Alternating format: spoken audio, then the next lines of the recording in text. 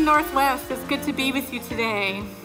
My name is Aslan Boughton. I'm one of the preaching pastors on rotation here, and we are going to jump right into this morning.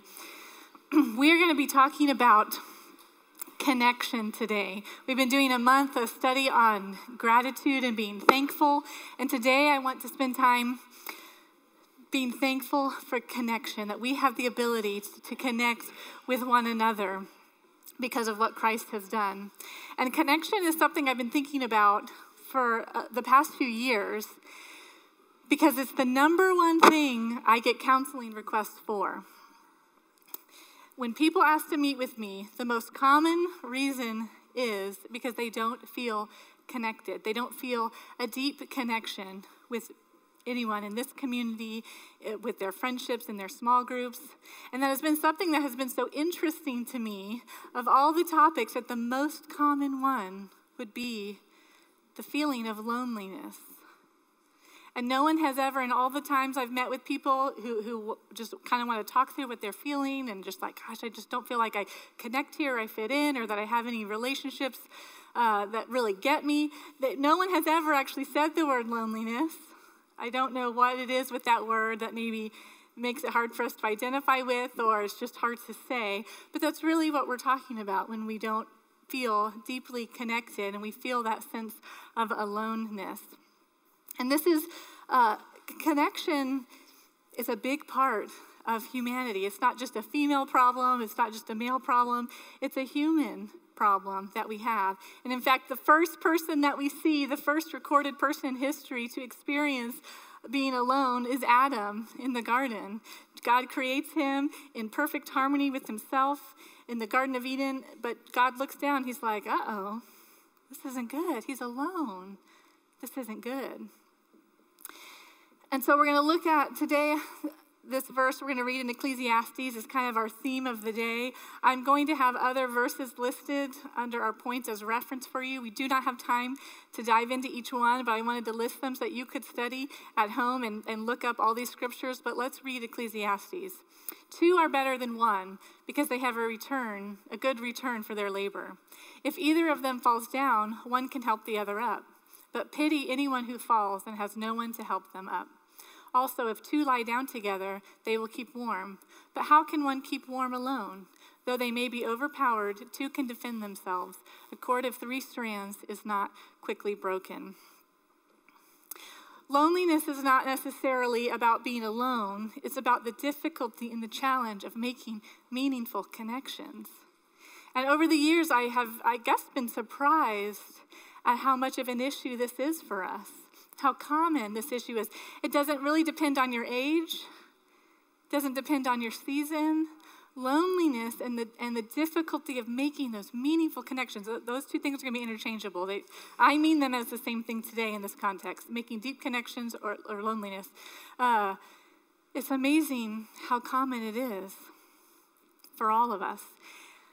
And I'm just going to give you a few examples here, or several examples before we begin, because I think it can be maybe difficult initially to identify with the idea of loneliness, because you're like, well, I'm married, I've got friends, I'm in a small group, I'm serving on these teams. Because of the people who generally have come asking to talk through this issue, it hasn't been people with severe social anxiety that, struggle to leave their house. It's people involved in small group. It's people serving on teams. It's people who are married. So sometimes it might be difficult to identify with lonely. I don't know if I can say I've ever been lonely. But I want to just give you some examples of the types of loneliness that exist that we may have experienced, that you may have experienced. So just give me a moment as I read this list that I compiled. There's the loneliness of being single, the loneliness of seasons of life where your closest friends' lives are changing. Maybe you're the last one in your friend group to get married, or all your friends are starting to have children, so the season's changing. Maybe you're about to move away to college. Those are seasons of loneliness. The loneliness of becoming a widow, the loneliness of being from another country, the loneliness of divorce, the loneliness of the elderly who are losing their friends and the homes that they've lived in, the loneliness in marriages, either with your spouse because you're having difficulty connecting, or even if that marriage foundation is solid, I often hear people saying, I just miss my friends. I don't have the time to commit to friendships that I did when I was single, and I think I feel kind of lonely. I miss them. The loneliness of being a stay-at-home parent or of being a new mom. The loneliness of being angry. Some of you know what I mean when I say that. Angry people are often very lonely people because there's this feeling that comes over you after you've had maybe an outburst, and that once that emotion settles down, you're overwhelmed with the sense of shame and feeling alone in the room, embarrassed, and then just the practical things that can happen when you have anger of losing relationships. Angry people are very often lonely people. The loneliness of leadership, the loneliness of loss, the loss of a job, moving away from your community, the loneliness of being an only child, the loneliness of traveling, the loneliness of being the new person, the loneliness of your last child leaving home, the loneliness of being childless, the loneliness of being a single parent, the loneliness of following Christ. I know many people who lose a lot of their friends and even their families when they make the decision to follow Christ. It can feel like a lonely path to walk. The loneliness of retirement, of being home alone, the loneliness of choosing purity. You want a one-way ticket to feeling like you're alone? Try being pure in this culture. The loneliness of being misunderstood, the loneliness of illness, whether it's a short period of time or an extended illness, the loneliness of being removed from Christian fellowship, whether you can't go because of illness or you've had to change churches because you've moved, the loneliness of being obedient and making difficult choices. So I'm hoping there's at least one example in there where you can identify and say, hey, I've been through that season. I know that feeling. I know the loneliness that you talk about. I have a quote here from the former Surgeon General, and this comes from an article in the Harvard Business Review from, I think, 2017. And so I've taken this quote for us today. He said, "We live in the most technologically connected age in the history of civilization, yet rates of loneliness have doubled since the 80s. During my years caring for patients, the most common pathology I saw was not heart disease or diabetes, it was loneliness. Loneliness and weak social connections are associated with a reduction of lifespan similar to that caused by smoking 15 cigarettes a day, and even greater than that associated with obesity. Loneliness is also associated with a greater risk of cardiovascular disease, dementia, depression, and anxiety. At work, loneliness reduces task performance, limits creativity, and impairs other aspects of executive function, such as reasoning and decision-making. For our health and our work, it is imperative that we address the loneliness epidemic quickly." Amazing. If you've experienced loneliness for an extended period of time, we can kind of get into the cycle. We're like, okay, I'm struggling. I don't feel like I have any deep, meaningful connections, so maybe I should be more social. And so maybe you might push yourself a little bit more to go out and have more social connections. And then you do that for a while, and then, I found people come back and they say, I don't feel any different. I'm going out more, but I don't feel like I have any deep connection still. It doesn't mean the relationship feels deeper. So maybe it's not the quantity of people, maybe it's the quality of people. And so then it starts this cycle of like, there's no one around me who understands me. Because even when I do hang out, I still don't feel deeply understood. Still don't feel like I have a deep connection. So then that kind of makes you back off again from the social aspect. And so we can be in this cycle. And I'm telling you, there's more to loneliness than just physical or emotional. There's a spiritual element too. Loneliness is deeper than that. It's bigger than that. And so that's what we're going to take a look at today. I've come up with 8 of the most common things that I found are disruptions to connection in the church, in our church community. Now, this is not a fully comprehensive list. You could think of other things, I'm sure. If you go home today, you think, okay, what things do I think are contributing to me having difficulty connecting? You might think of more. These are the most common things I've found in talking to people over the years. These are the 8 most popular things that seem to come up to cause disruption in connection, make connection difficult, and cause loneliness to be a part of our human experience. So there's 8 of them. We're going to just kind of go through them. Some of them I'll talk more about than others. Some I'm just going to mention and move on. But let's begin. Sin.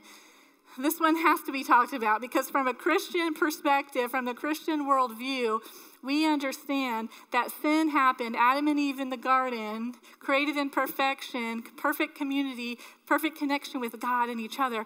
They chose sin, right? And so at that moment, the connection was severed between them and the Father and even each other. We know this because they tried to hide. They hid from each other. They made clothes for each other. And they're like, you're seeing too much of me. Right? So they hid from each other, and it says they hid from God. Genesis says that God would come and walk with them in the garden in the cool of the day. Every day he would come and walk and be in community with them. It says that God came and walked through the garden and said, "Where are you?" And Adam said, "We're hiding." So we know that here is where loneliness entered the scene. We were not created to have this disruption. We live in the reality of the pain of separation that we were not intended to experience. We weren't intended to have that separation from the Father and from each other. Now we know that Jesus came, paid the price that we could have that connection again, but it's not the same as in the garden because we have sin, right, as an option. We're wrapped in flesh. And so we can still feel the pain of that separation of the kind of the grand sense, the Genesis view of sin. But then there's also a factor of sin that if I make a sinful choice and I cheat on my spouse or I am a terrible, selfish friend, then I'm going to feel loneliness because I'm going to lose relationships if I make some sinful choices. So sin is definitely a factor, a spiritual component to loneliness that can exist at times. There's also a lack of intimacy with God, and I've listed this separately because there's the issue of sin, but then there's the issue of just my relationship with God, of God being my source. And there's many times where I'm not allowing God to be my source, my everything. He's my creator. He is the only one that can fill me up, absolutely, every crevice in my heart. But I can lack intention in pursuing that, and not necessarily because of unrepentant sin, but just a lack of drive on my part, a lack of intention, a lack of remembering, gosh, he is my source, not my spouse, not my friends, not my work, not these parties. Anything else I'm looking at to fill up my core is going to be disappointed if he is not my source. And so there's times you might experience loneliness because our hearts are longing for the intimacy we had in the garden. Intimacy with the Father, even the intimacy we had with each other when there was no shame, nothing we were hiding from each other. Our hearts long for that. And so you may experience loneliness because it's pointing us that we need to dive into our intimacy with the Father, the one who created us, the one that knows us better than anyone, the only one who can answer every need that we have.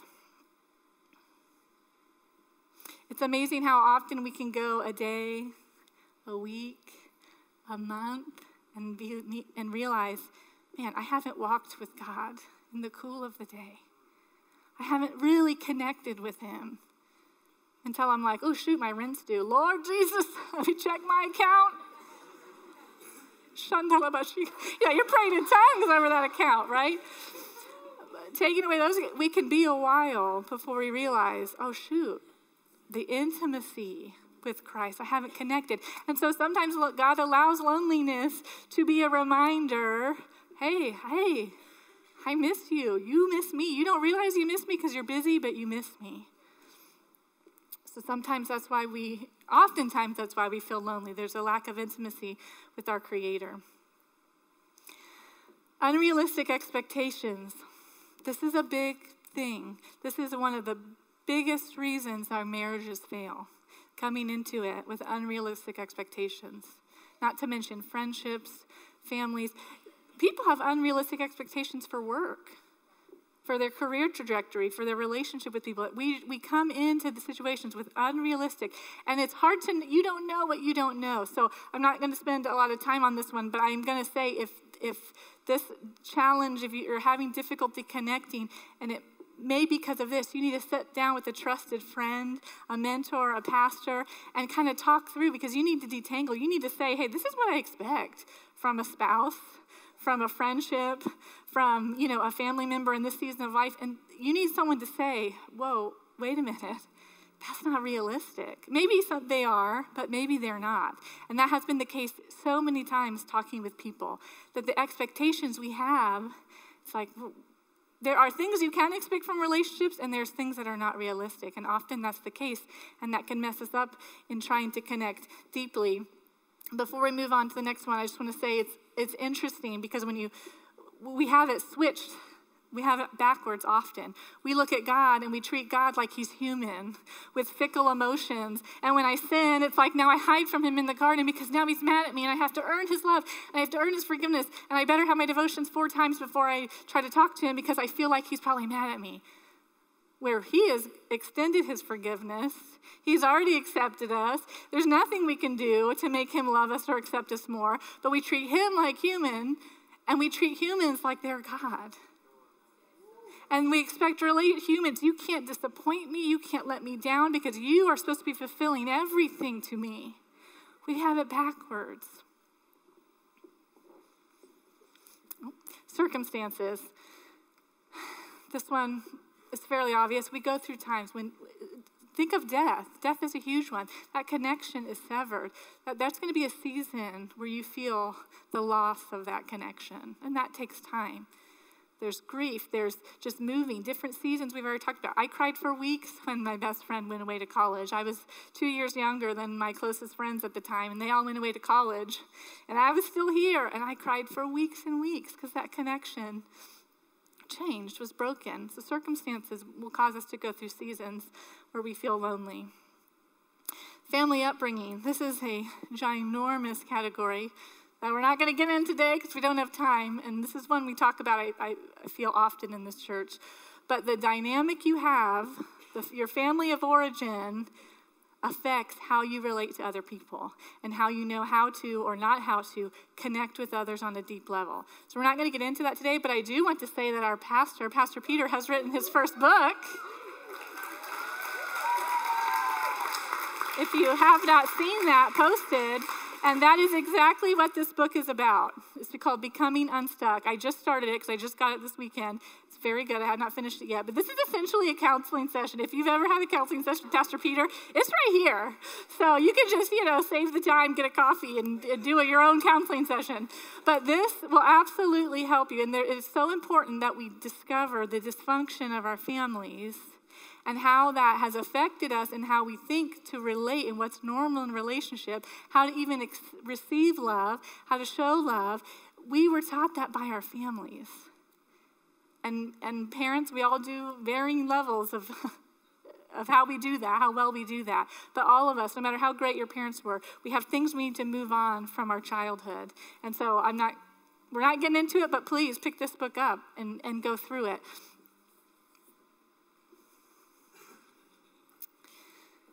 Lack of vulnerability is the next thing I want to point out. This one's huge.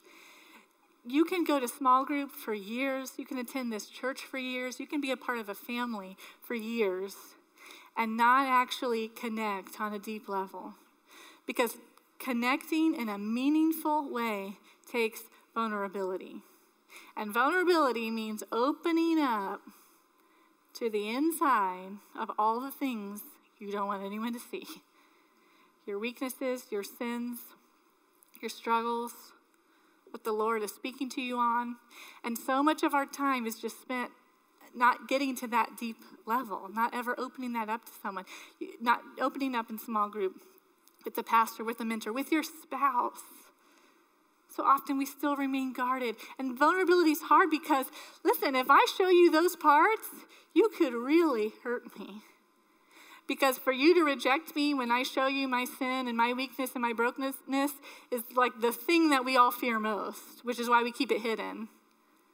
So to open yourself up to a few, right, trusted people in that way is very scary. And many of us don't do it.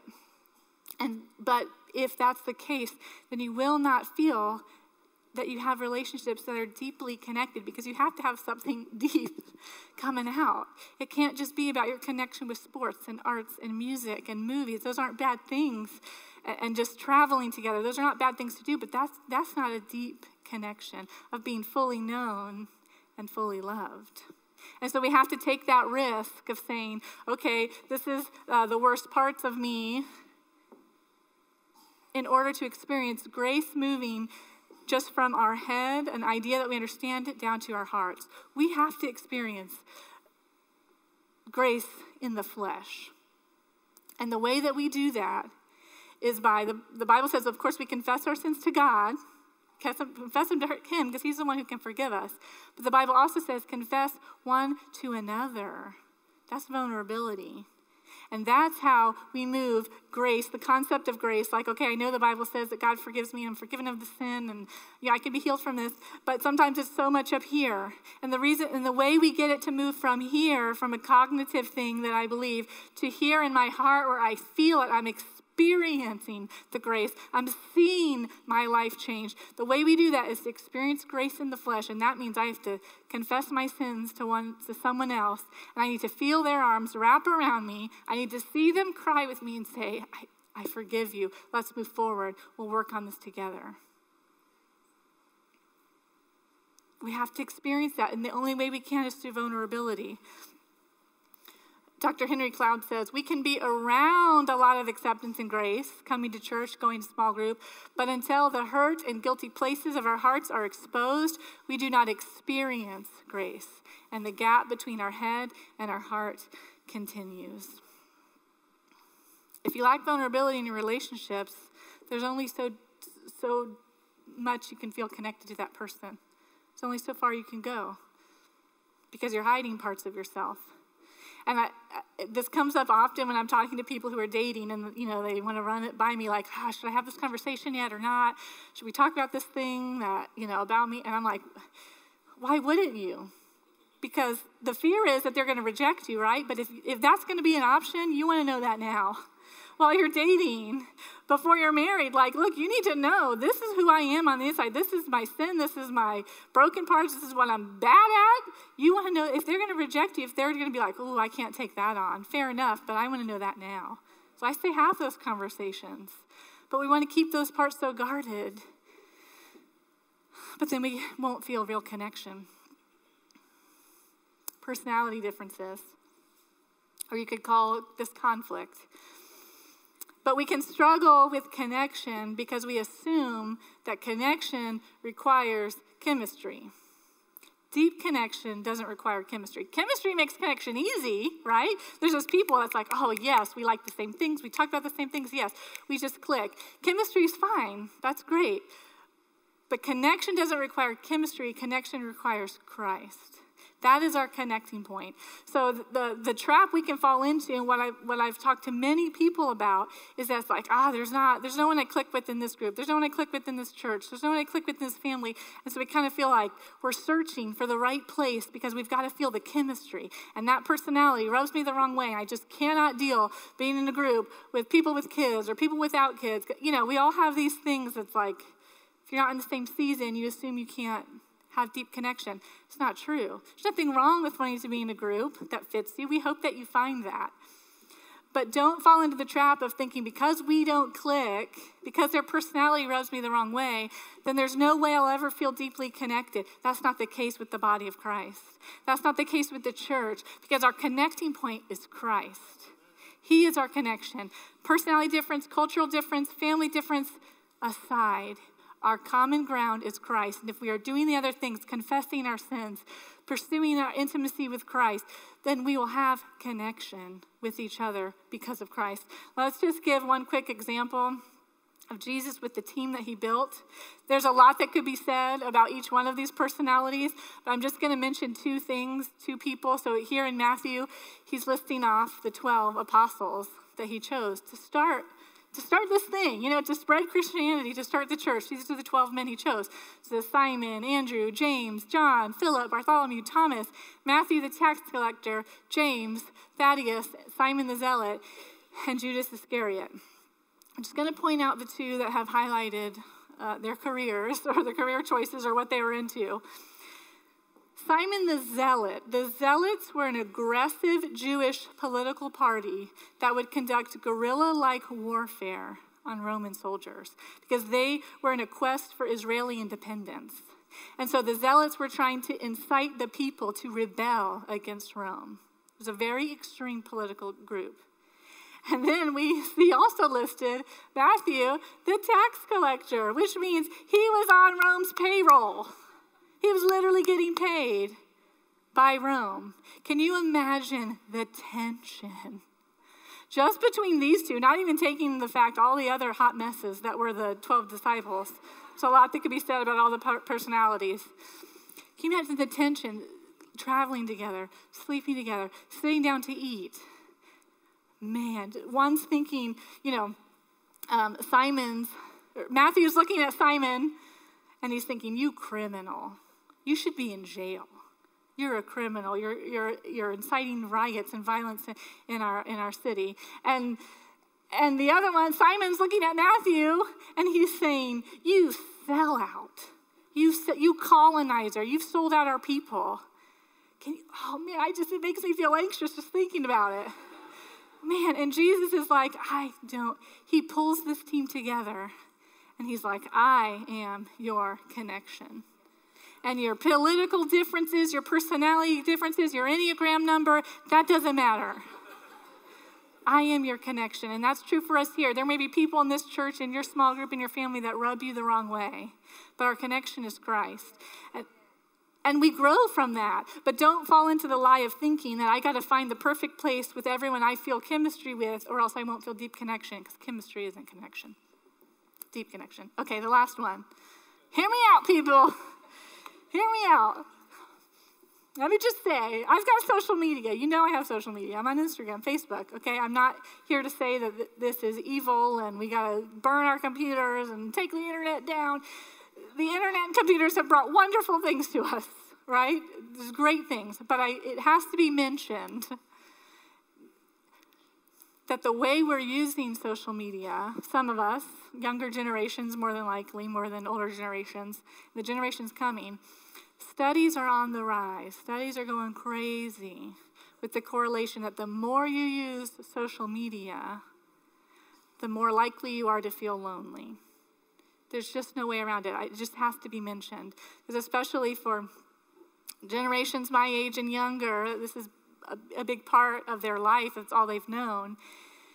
The studies are showing how much it increases depression, anxiety, loneliness. And so it's just good to keep in mind that we need to keep it in check. Social media is like the fast food of connection. So it's like it makes you feel like, I'm in the loop, or I snapped back and forth all day long with my friend, and we send each other memes, and maybe we talk. Okay, so it feels like I'm connecting. That's not connection, right? I mean, you're having fun, you're enjoying, you're talking to each other, but that's not the connection that we're talking about that combats loneliness, the deep connection of being fully known and fully loved. So we just have to be careful with social media, because you can feel, it's like eating, Taco Bell every day. When you're hungry, it's like, oh yeah, that fills me up. But it's bad for you over time. That's not real nutrition. That's not real food. That's going to have consequences. And so the more we use it, the more likely you will feel lonely. Because instead of picking up the phone and saying, what'd you do this weekend, Lauren? I just scroll through the feed and I see what she did, so I don't feel like I need to call her. I don't feel like I need to catch up. But we haven't connected. I'm just observing her life on the outside. So we have to be careful with that. And lastly, on the social media, and then we'll close. So hear me out. Parents of adolescents and adolescents who are in the room, so people who are under 18 in this room right now, I want you to prayerfully consider. This is your life. I'm not telling you what to do. I'm not judging you if you don't do what I suggest right now.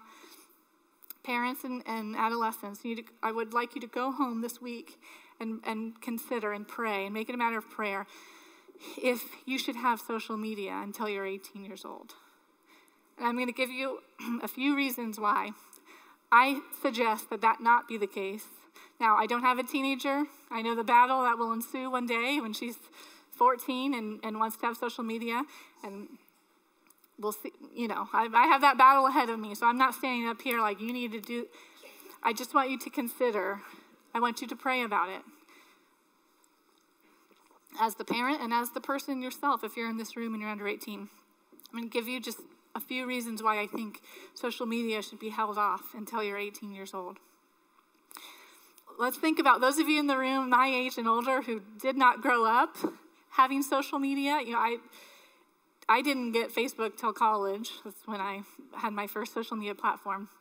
So if you grew up without that, just think about it for a moment. Let's think about what it's like to be adolescents, to be 11, 12, 13, 14, 15.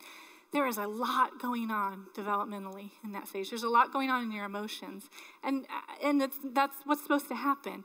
You're working through feelings of jealousy, feelings of rejection, learning how to connect, learning what it means to be in a community, to be a good friend, to have crushes on people. All of this is a normal part of growing, maturing, and developing. And it feels overwhelming. Do you remember? I remember what it feels like to be 14, 15. I remember how just emotions are large. You feel a lot, and you're working through a lot, and you're learning how to process that and deal with it in a healthy way. So, for example, on a weekend, if I wasn't able to hang out with my friends, and I was home with my siblings or with my family, whatever we were doing, I may have been wondering, like, I wonder what's going on today. But other than it being a fleeting thought, I would get on with my day, and I would enjoy my day with my sibling, with my family, whatever I'm doing. Now, when I went back to school on Monday, you inevitably hear, there was a party that I wasn't invited to, or Susie and Sally hung out and they didn't call me. You hear about the things you missed out on, and then this is when we're working through feelings of rejection, not being included, painful emotions, but a part of life. But I can't imagine how much more difficult it would have been emotionally and as a part of my development if at every moment when I picked up my phone, I saw what I was being left out of. Every second of the day that I pick up my phone and I open Instagram, I see everyone doing something without me. Even if I am out with a friend, even just like, sweet, my parents took us to the movies, with my friend, we can hang out. While I'm hanging out with her, we're looking to see what everyone else is doing. Okay, well, we're at the movies, but they're at Disney. And it's like there's no moment to just be in the moment and to learn. This is my moment to connect with you because we're together. So I'm not going to be looking at what everyone else is doing, and now it's like, well, this isn't good enough. I thought I was having fun with her until I saw them. I really wish I was hanging out with them. Your mind already does that on its own, without that knowledge. But to have that much knowledge 24/7, I cannot imagine how overwhelmed I would have felt emotionally. And just constantly feeling bad that I don't have the friends I thought I had, or maybe I'm not as close, or I'm seeing every picture of all these other girls that I have a crush on, that the boy I have a crush on. It's an overwhelming amount of information to process emotionally. And not to mention that you're not learning the skills of what it takes to connect deeply. So please, trust me, if you're in here and we're friends on Instagram, don't block me just because you're embarrassed, thinking I'm going to judge you, because you don't go home and delete it's fine if you choose not to, if that's okay. I think it's important, and I think you should consider it. And whatever you decide is your decision. I'm not going to be mad at you or looking down on you. But I do think it's something parents and adolescents need to consider. So for all of us, last thing. And if you're trying to make this decision, I'd like you to use Instagram before you delete it to check out this guy. I don't know, he might have a website. He didn't have a lot of information when I looked at the website. I follow him on Instagram. Someone suggested it to me.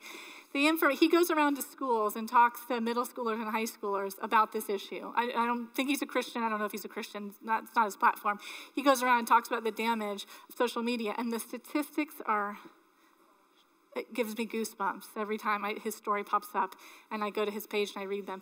The amount that anxiety, depression, suicide, the amount social media increases that in children is frightening. It's frightening. He'll post articles of however many teens committed suicide this last week and how many of them are linked to social media accounts and how that had an effect on their mental health, the depression they feel, the anxiety. You already feel those things growing up, right? You are taking in a lot. You're discovering that the world is not always a safe, fun place.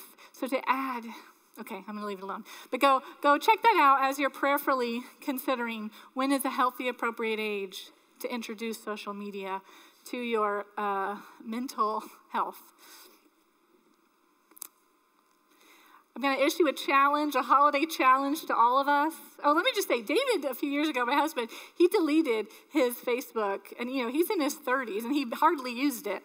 But he was just like, you know what, I'm deleting it. And for months, he told me how happy he was. He would come home, he's like, I'm just so happy. He's like, this is the best decision I ever made. He's like, I was getting so frustrated seeing everyone's opinion on everything. Even he, as a 36-year-old who didn't grow up with social media, his happiness went through the roof when he deleted it. So it's just, if you're going through a season, particularly of loneliness, of struggling with self-esteem, comparison, that would be the first thing I say to fast, to get your emotions back on track, to fast social media. So for the holiday season, I'm going to do this challenge. If you want to join me, let's put down our phones during those events. I get taking pictures. I use Instagram as my photo album. They send me the photos when they're full, so I get it. Still take your pictures, but let's just put our phones down in the moment. You don't need to post them right there. You don't need to scan through and see, okay, well, I'm eating turkey. What are they eating? Just be there. Be at your work holiday party. Be at your Christmas morning with your family. Be at your small group party. Take the picture, but put the phone down and hashtag latergram. You know what I mean? You can load them later. But let's be there. Let's be present. Let's try this holiday season and see how it makes a difference. And feeling at the end of the season like, man, I felt like this, I connected. I really enjoyed this season, instead of always looking to what we don't have. Let's stand as we pray. I fully realize and am aware that you can look at this list of 8 things and be like, what the heck is the point of even trying? Like, I'll take a little bit of loneliness to not have to do this amount of work. There's a lot of work, okay? And it can be an easy thought to be like, Lord, if community and connection was so important to you, then you should have made it easy for us. But listen, connection wasn't easy for him. To restore our connection to the Father, he had to give his life for that. It was not easy for him to restore our connection with God and with each other. And so when he gives his life, when he had the life beat out of him so we could have life put into us, we can't sit here and be like, well, it should be easy. He gave us eternal life. He brought us into the family. And listen, most of us in this room wouldn't even be able to be a part of this. But when he paid for our sins, he said, everybody, every tribe, every nation, every tongue, doesn't matter if you're not Jewish, you're all a part of it now if you accept my son. Wow. And so when we kind of get like, I don't want to be vulnerable, I don't want to confess my sins to each other, I don't want to overlook that annoying personality, like I just want to switch, I don't want to move, I want to leave, I want to ignore. We don't have that option when Christ gave his life to restore that connection. So let's be thankful. I look at this list and I'm thankful, even though it's challenging, but I say, thank you, God. Thank you, God, that you made a way for us to be connected to the Father and to each other. Thank you that this life, it's so fast, it's just a breath, but the depth of emotion we can experience in this short amount of time is so beautiful if you're committed to it. So, Father, thank you for this church body. Thank you for these people. I lift up this community to you, God. I thank you that you've paved the way for us to have connection, to be connected to the Father, to be connected to each other. I pray that we would be intentional in our relationship with you and our relationship with others. Help us put down our phones and Netflix and TV and the things that we do so that we don't just have to sit in silence together and sit in silence in our own thoughts. Lord, that's when you're speaking to us. That's when you're trying to connect with us. And we try to keep our minds so busy. I can't even sit and wait 5 minutes for a friend who might be running late. I've got to open my phone so that my mind is not still. Help us, God. Help us keep our connection with you open by not busying our minds in every moment, but being able to sit in silence with you. To let our minds work through issues, to let our minds be open to hearing your Spirit. I pray, Lord, for those that feel lonely in this church body. Father, I pray that your Holy Spirit is illuminating an area that they realize they can work on, that they can push for, they can pray for breakthrough in. It's so easy to want the Lord. It's so easy for me to want you just to zap my heart in my private prayer closet and fix all my problems and heal me. But Lord, you rarely work like that. You use people. You use the church body to bring our healing, to bring our growth. So help us, Lord. Help us know how to make deep, meaningful connections. Help us put in the work. In Jesus' name, amen.